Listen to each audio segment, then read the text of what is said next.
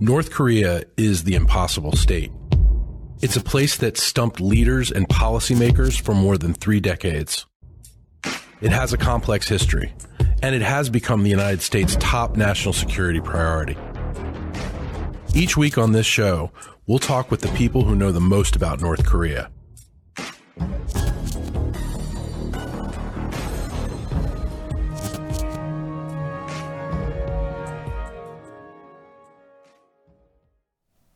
Welcome to the first episode of 2024 on the Impossible State podcast at CSIS. My name is Victor Cha. I'm Senior Vice President for Asia and Korea Chair at CSIS and Professor at Georgetown University. And today, for our first episode of 2024, we're going to look at Japan, and in particular, relations between Japan and DPRK with our very special guest, Dr. James Brady.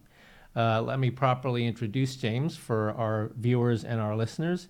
He is currently Vice President for Geopolitical Risk and Japan Analysis Lead at the global CEO advisory firm Teneo. His analysis has been featured in a wide spectrum of media outlets, including the New York Times, the Wall Street Journal, Bloomberg, CNN. James has studied and taught, at Trinity College Dublin in Ireland, Georgetown, Johns Hopkins SAIS, and Leiden University in the Netherlands. He did his PhD in International Public Policy from Osaka University. He's taught at several universities in the Osaka Kansai area, authored one book on the political economy of Japan, and you are now working on a second book, is that right? I am. I'm looking, similar to the work that we do for our Teneo clients, on geopolitical risk and Japan, and a sort of primer for the interested C-suite executive who wants to really get to the core of contemporary events in Japan. Wow. So that's my project for 2024. Great. Sounds very exciting. Well, anyway, James, thanks so much for being on the show. I know that you are a listener and follower of the show, so we're really glad that you would you join us. I am. Camera. I'm delighted. I'm honored to be invited. Thank you, Victor. Thrilled to be in the studio. Seeing we've just been admiring the vintage radio that you have there. I know you've had some great guests on recently: Catherine Fraser-Katz, Yuki Tatsumi, and so on. So big footsteps to be following in, but very excited to be here. Well, to speak we're very happy to have you with us. So I think for our audience, why don't we start out first by focusing on Japan? I know you follow the domestic situation very closely in your work, and get from you your take on how the Kishida government is doing, or how Japan is doing in general at the start of 2024, when they had the sort of a double whammy of unfortunate events, the earthquake and then the accident, the plane accident. So what is the situation right now? How do you think the government is handling it? How have they been assessed? Have they been assessed to be handling it well? So it's been really a very difficult start to the year in Japan. The context, of course, was that in December, this massive political funding scandal broke around the LDP, particularly the Abe faction. Kishida's poll numbers had already been low. They'd been around 30%.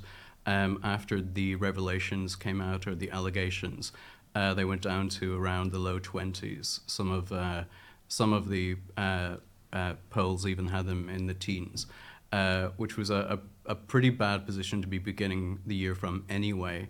Then, as you say, these two tragic events. First of all, the large magnitude 7.6 earthquake on the Noto Peninsula on the Sea of Japan on the 1st of January.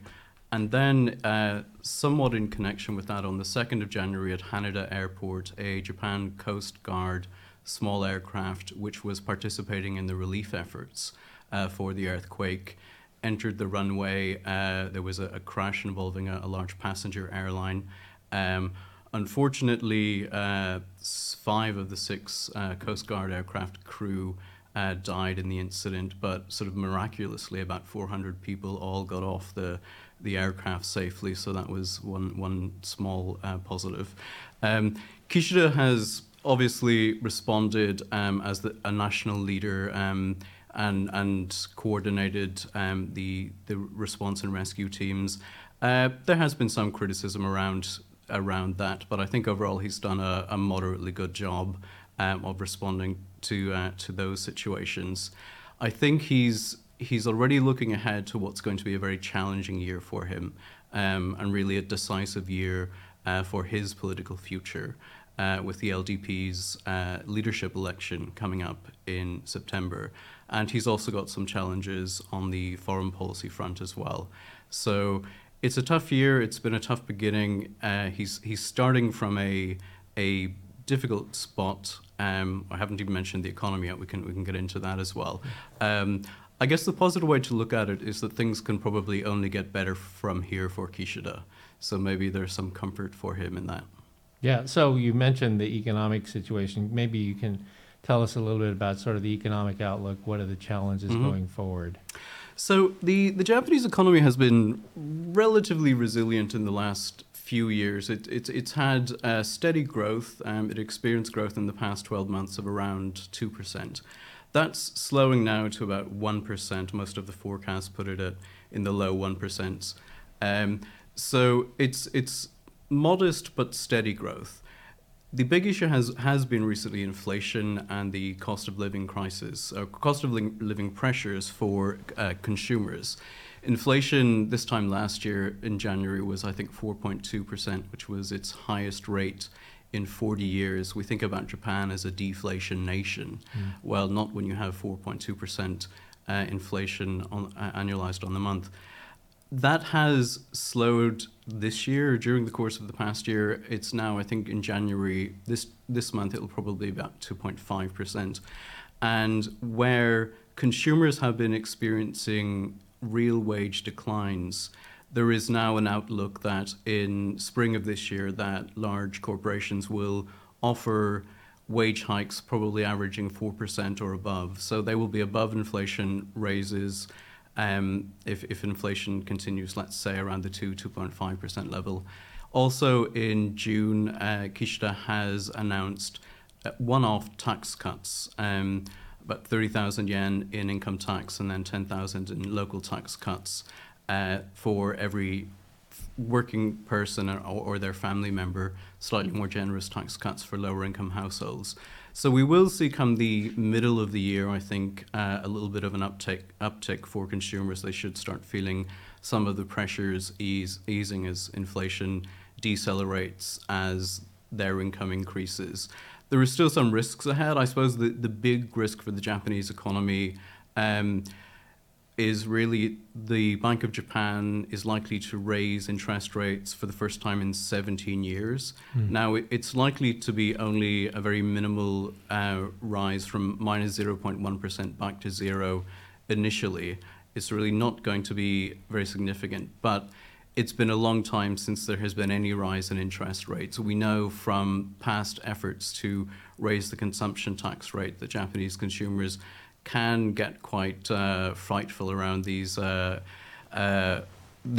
incidents. So it's not entirely clear what the impacts of that will be for the economy. Externally, there are, of course, concerns about demand from the Chinese economy, which decelerating. So they'll be buying fewer Japanese exports. Similarly, in the US, if what might happen there. So it's a mixed picture, but I think if Kishida is looking at a balance of potential headwinds and potential tailwinds, I think overall he will consider the economy is more likely to be a potential tailwind for him in the year ahead, and it will probably improve, I think, particularly from summer onwards. So sort of taking this to the politics then, so it's a very rough start to 2024, but some possibly good things coming down the road. Does that mean that you think that there's less chance of sort of a snap election, or is it possible that if the economic response to the tax cuts are good in the summer, that he might call a snap election then, or wait till September, or? So I think the scandal really has ended any possibility. I think by the end of last year, it was already looking unlikely that there would be a near-term snap election because the poll numbers were already down to 30%.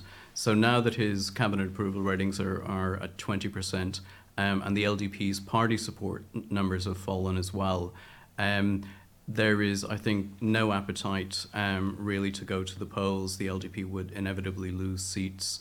So that's, I think, not on the agenda in the first quarter. Into the second quarter, again, I don't think it's likely. I think there will be at least one by-election in April. The LDP will probably lose that because the seat was formerly held by a former leader of the Abe faction who will be linked to the money politics scandal, now deceased. And so I think there could be a voter backlash in that by-election. Really, I think Kishida is probably fairly safe right through in his own position right through to September. And if he wins re-election, I guess then maybe he would get a bit of a bounce, and then he would consider calling a snap general election later in the year. I personally think there's a very good chance he'll face a strong challenge in that leadership election. There's been sort of one candidate has been hinting that she will put herself forward, Sanae Takeichi, the Shinzo Abe aligned sort of right winger. There are a couple of reform candidates getting mentioned now in relation to the faction scandals. So Shigeru Ishiba is one, a former defense minister. Shinjiro Koizumi, son of the former prime minister, still only 42, perhaps a little bit too early for him. And then Taro Kono, who is a faction member but generally seen as a bit of a maverick. And so there could be a reform candidate come forward. I think there is also a possibility that Taro Aso, who is kind of the kingmaker now within the LDP, if he switches his backing from Kishida to someone else, Toshimitsu Motegi, the party general secretary general, party number 2, also clearly interested in becoming prime minister. I think Aso's vote in this could be quite influential, could really swing it come September. And if we do see a Kishida losing, someone else stepping forward, then you're looking at a honeymoon period, just as Kishida himself did in late 2021. Then I think we have a higher possibility that there could be a snap general election. If we don't see an election this year, the current lower house can only, the mandate runs through until fall of 2025. So you're getting to a position where the prime minister in 2025, if they haven't called an election, will be at the mercy of events because the clock will be ticking down at that point.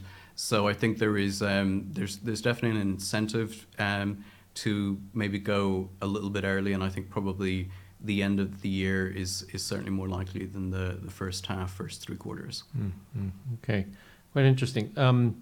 So clearly a lot going on there, and this scandal has far-reaching implications for LDP leadership and for the balance of power between the factions. With Aso looking clearly like a winner coming out of all this. But let me move on to anyway, that was very interesting. We had talked about this on the show towards the end of last year, and so the situation has evolved quite a bit since then. But let me ask you about another topic we like to talk about on the show in DC these days, and this is sort of the Camp David trilateralism. And we've talked a lot about this on the show from the Korean and the U.S. perspective, but given how closely you follow the situation in Japan, would love to hear sort of your views on trilateralism from the Japan's viewpoint, like the level of support for it. Are there any opponents to it in any regard? And are there any concerns about sustainability of this? So I think just to connect our last discussion to that topic, Kishida's domestic political capital is very limited. His room for maneuver domestically and breakthrough policy initiatives is very, very narrow. His party is in turmoil. The electorate is very skeptical now of the LDP.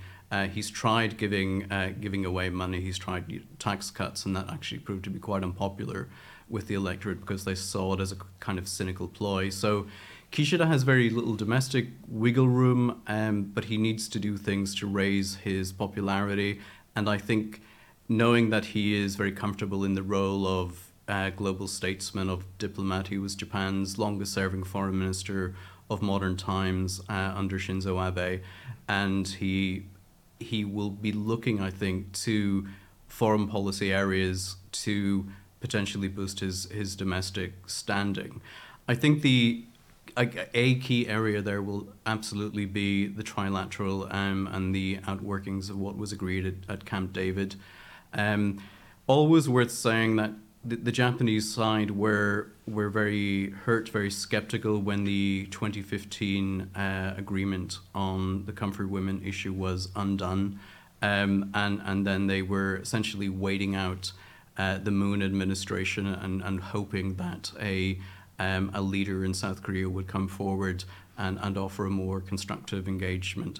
I don't think the most optimistic person could have hoped or imagined a president like President Yoon stepping forward and all that he's managed to achieve in less than 2 years in office. So it's really been quite remarkable. I think that there is, if we look to Japan's national security strategy in December 2022, the terms in which it talked about the Republic of Korea were positive, and it was clear that there was a vision for constructive engagement, the alignment of security interests and the need for greater cooperation and so on.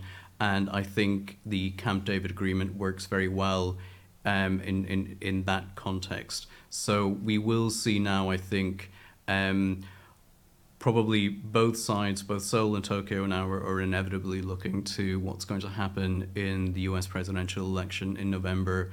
They will both want to embed as much of that agreement and as much get as much momentum behind that as they can in this year. I think the Japanese side on the question of sustainability, I think they feel that they've been burned once in terms of 2015 and what happened afterwards. But there's also a recognition that that is how the South Korean presidential system works. You have a single term, 5-year presidency. So there's nothing that can be done to change that any more than the calendar for US presidential elections can be changed. So I would say there is a belief that they're being practical about it. They realize they have a window of opportunity with President Yoon through to 2027. They want to make the most of that, and this year is really going to be a key year in getting all of that going, so that depending on what happens in the US at the end of the year, that there will be good momentum behind that to take it forward in the coming years. Yeah, I guess, so what is, well, I'd like to get your view on this. I mean, in Korea, for example, this issue is very politicized, right? I mean, conservatives in general think it's a good idea. Progressives, much less enthusiastic about it. What about, I mean, the way you've spoken, there's generally support for it. People felt like they were burned by the walking back of the 2015 Comfort Women Agreement, because that was a big agreement. Japan, as someone who followed these issues very carefully in 2015, I was really surprised. I mean, that the Abe was willing to give so much in that agreement.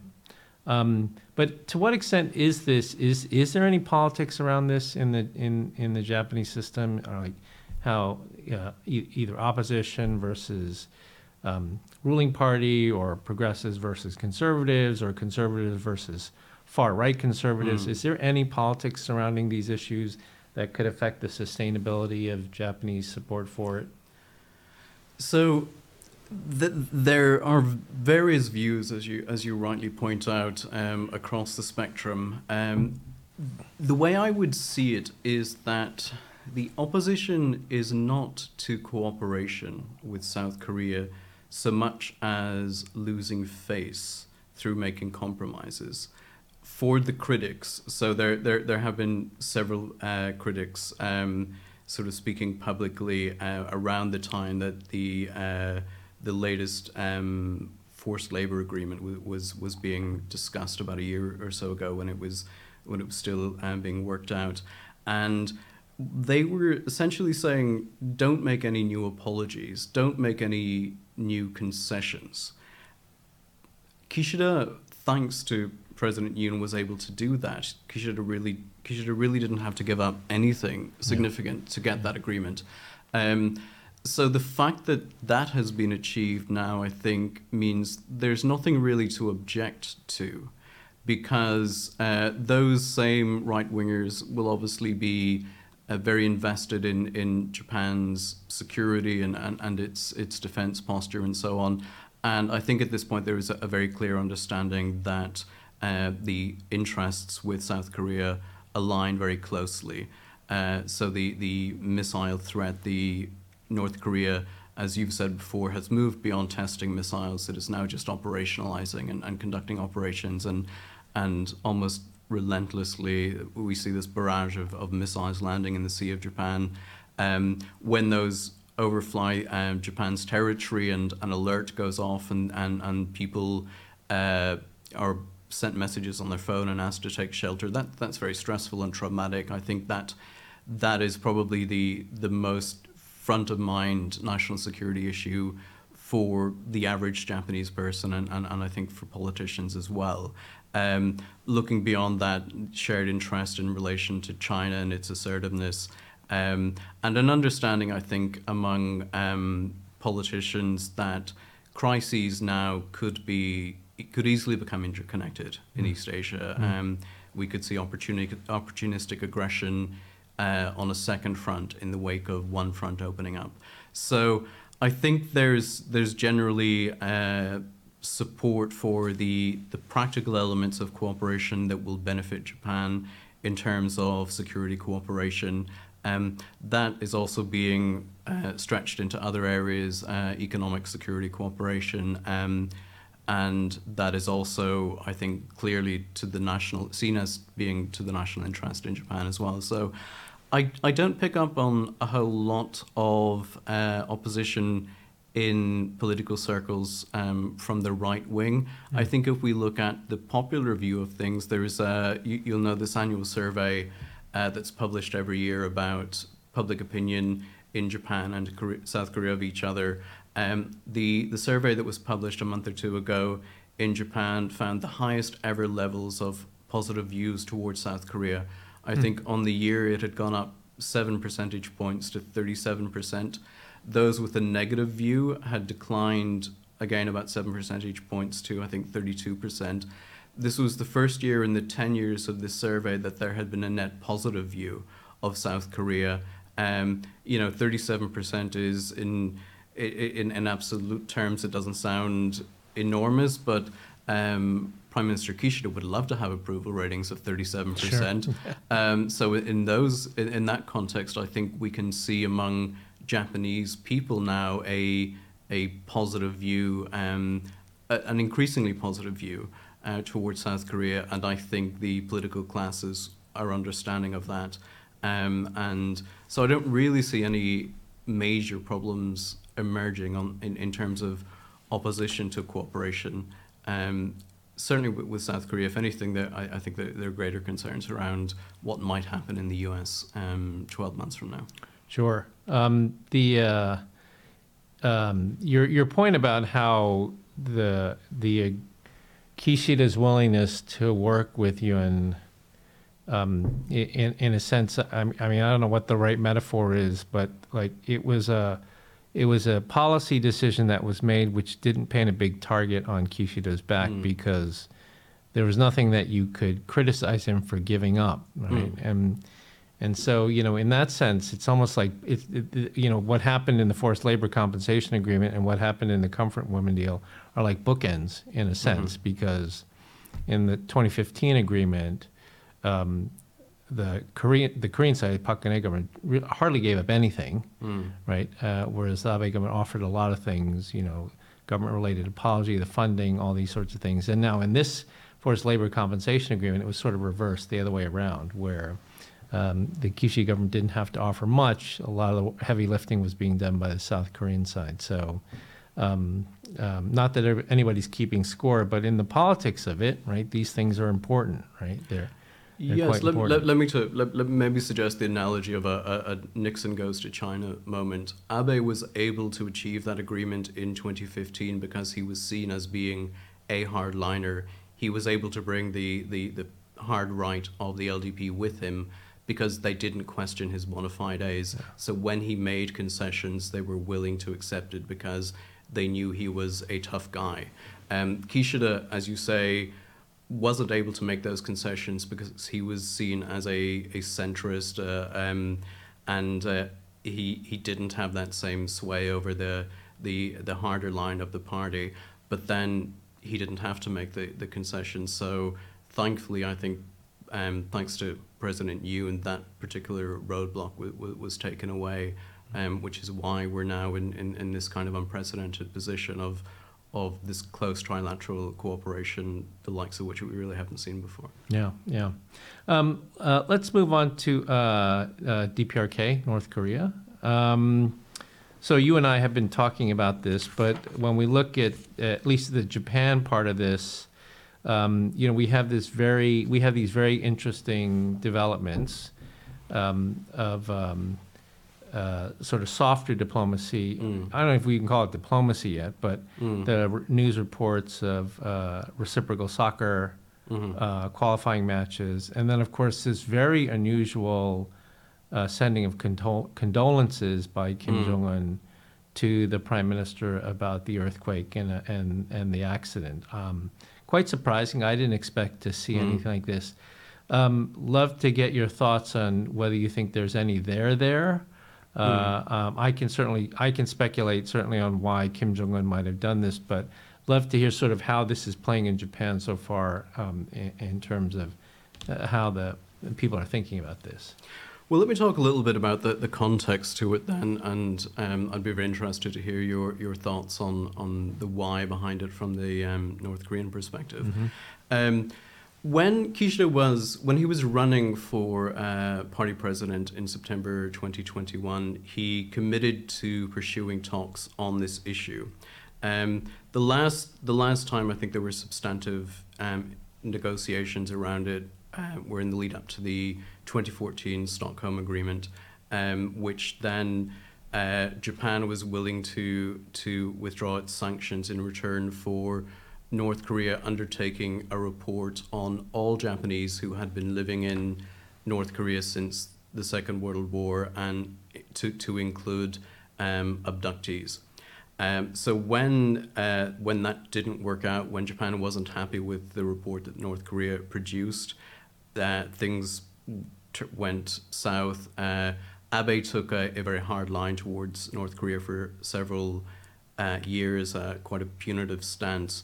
And so when Kishida came into office, he did so, and he set out his stall that he would be willing to engage on this issue, that he'd be willing to meet Kim Jong-un with no preconditions. And he also, in his statement since then, seems to have separated the issue of victims of abduction from the missile and nuclear testing issues. So Kishida is not looking for a grand bargain here, a grand solution. He simply wants to focus on this issue. I think the reason it's become so politically salient, well, we've seen it's in late 2022 is the 20th anniversary of the return of the 5 Japanese, or 2022 saw the return of the 5 Japanese who were released under the 2002 Pyongyang Agreement. So there was that. We've also seen the passing of some of the prominent elderly family members of some of the victims. So the issue has been in the news. There's been a realization that this is very much a time-limited issue. The Japanese government, since Abe's days, they really want to get some progress on this before all the parents pass away, to put it bluntly. So Kishida has come in, he's engaged with this issue. Now that we're into to talk about the signals, that we saw then last year some back-channel discussions about this. Japanese representatives were reported to be visiting Pyongyang for discussions about holding a summit and in the first half of the year and then through to the second half. So that was the context.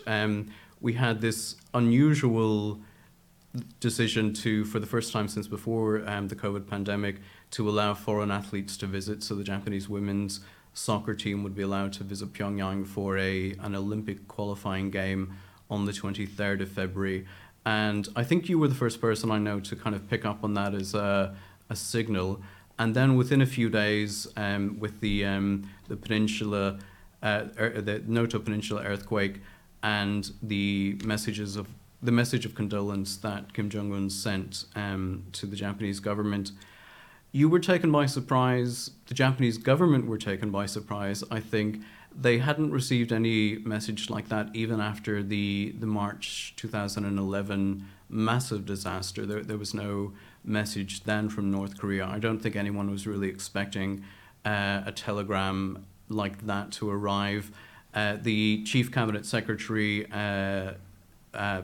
Hayashi, he sort of thanked, I think he thanked Kim Jong-un for sending it. He expressed gratitude, but didn't really respond substantively. We may yet see a more substantive response to that.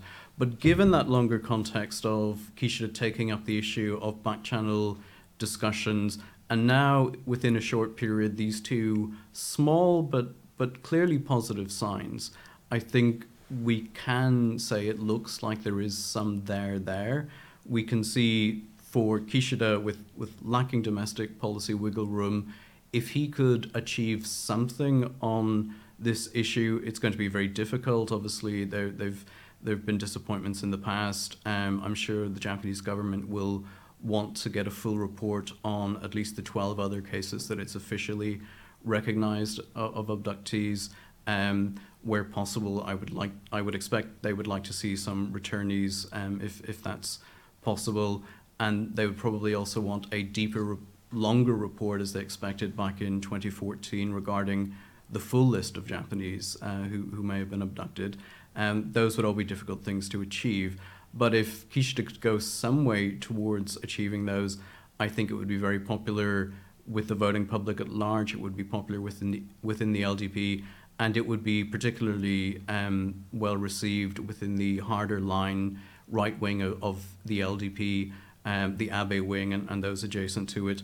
And that would certainly benefit Kishida in his party presidential re-election bid come September. So I think there's a clear rationale for it from Kishida's perspective. There does seem to be some dynamic towards it then from Pyongyang's side. Can you enlighten us as to why that might be?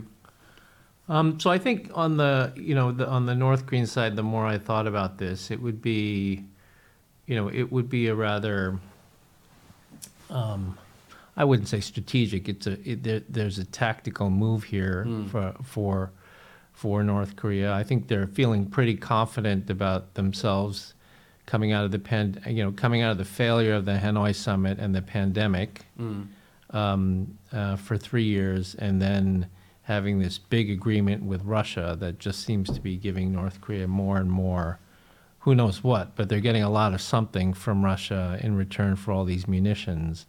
And that improvement in Russia-North Korea relations has a follow-on effect to China, in the sense that the Chinese feel more compelled to engage the North Koreans because they don't want the North Koreans to get too close to the Russians. The Chinese always are famous for saying, "Oh, don't ask us to influence North Korea because we have very little influence," but then they jealously guard that influence that they say they don't have. And so with that as a context, Kim feels like he's in a pretty good place with both Xi and Putin. And he, like Xi, is not very happy with this improvement in trilateral relations, among the U.S., Japan, and Korea. I think both Kim and Putin rely on, or they count on, Japan-Korea relations being dysfunctional. To them, that's almost a freebie. They don't have to do much to make that happen.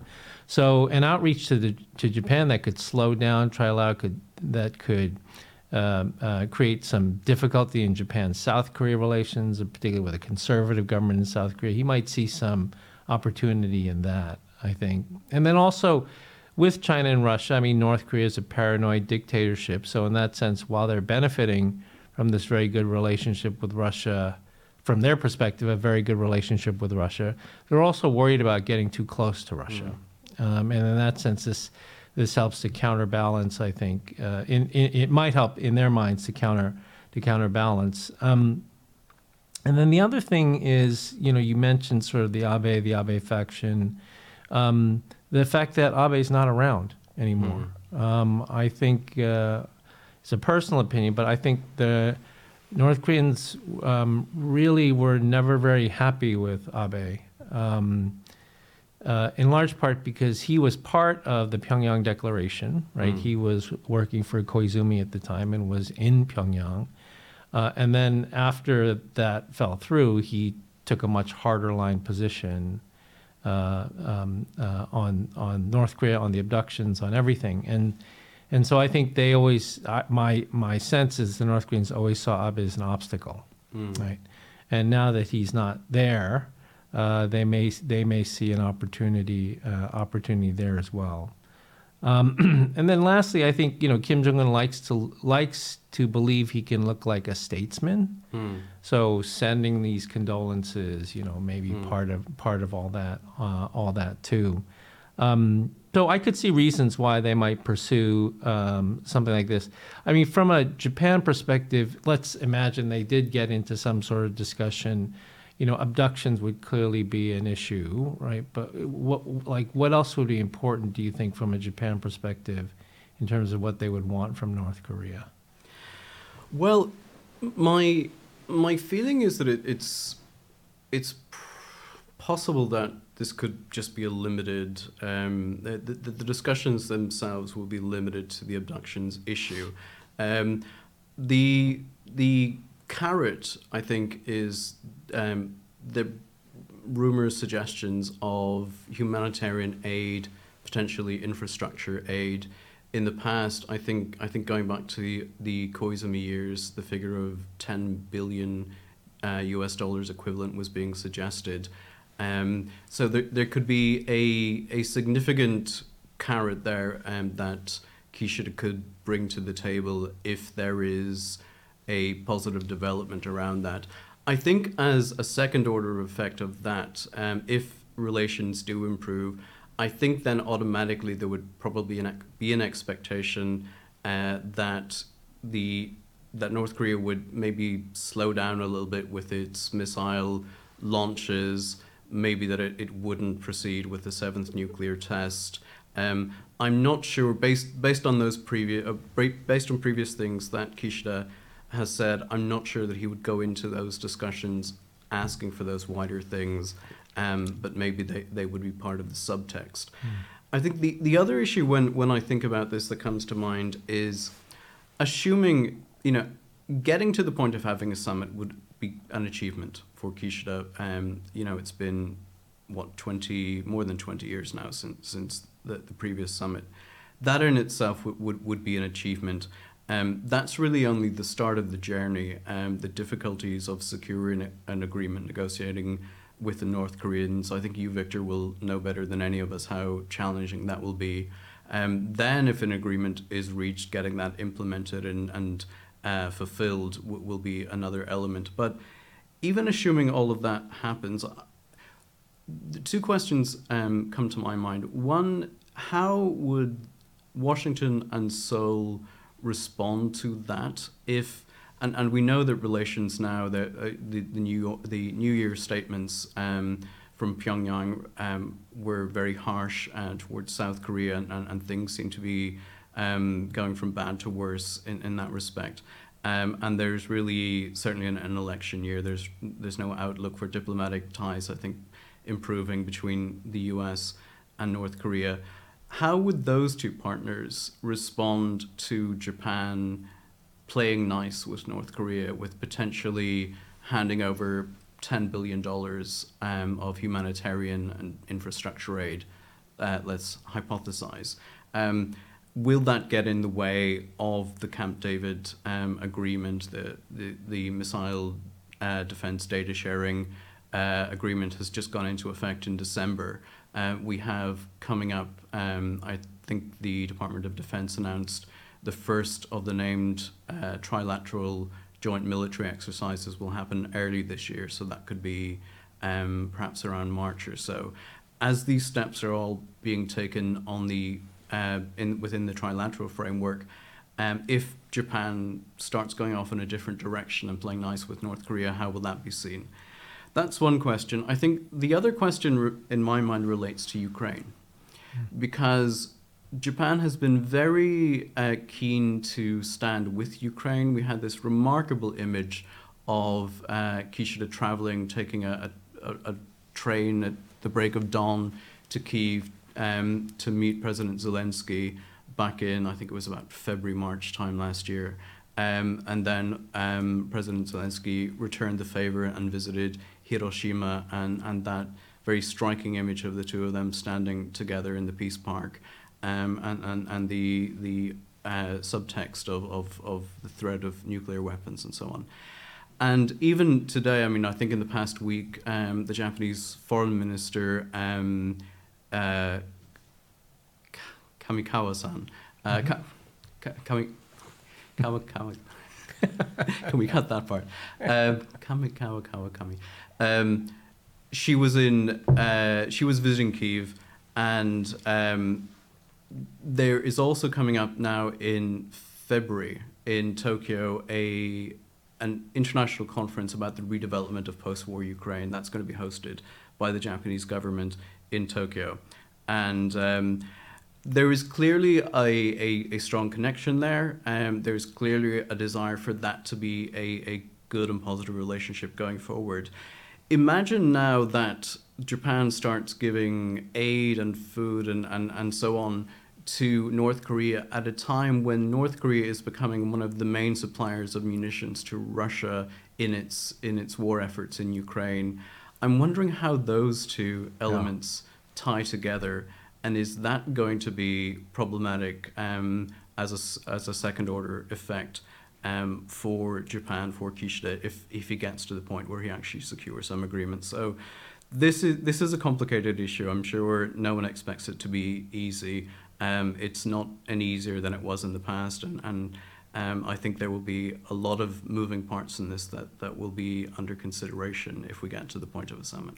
Yeah, very interesting. Particularly that last part, quite interesting, because there could be, hypothetically, things that are quite beneficial to Kishida and to Japan domestically, but what they would have to give for that could certainly complicate Camp David and complicate Ukraine very substantially. So, of course, this is all conjecture. The good thing about think tank world is we can make conjectures all that we want, and then we can come back together in a couple of months and revisit the issue to see how right or wrong we are.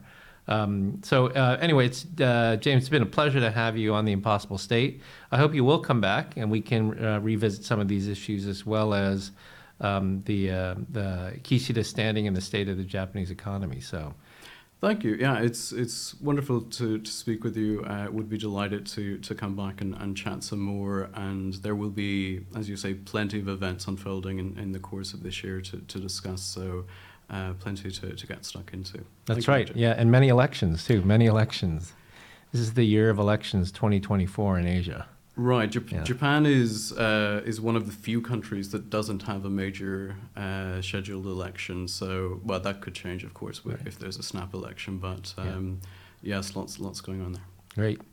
Well, thanks, James, and thank you to all our viewers and listeners for our first episode of 2024 on The Impossible State. We look forward to seeing you in a couple of weeks for our next episode. Thanks again.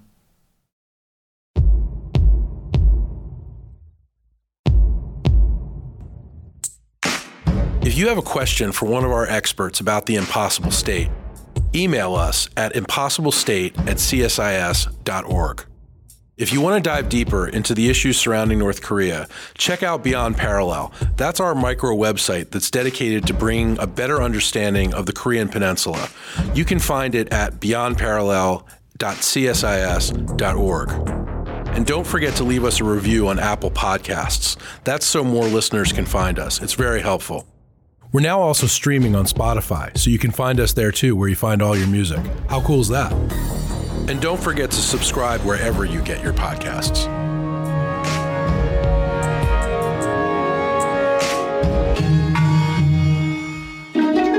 This is The Impossible State.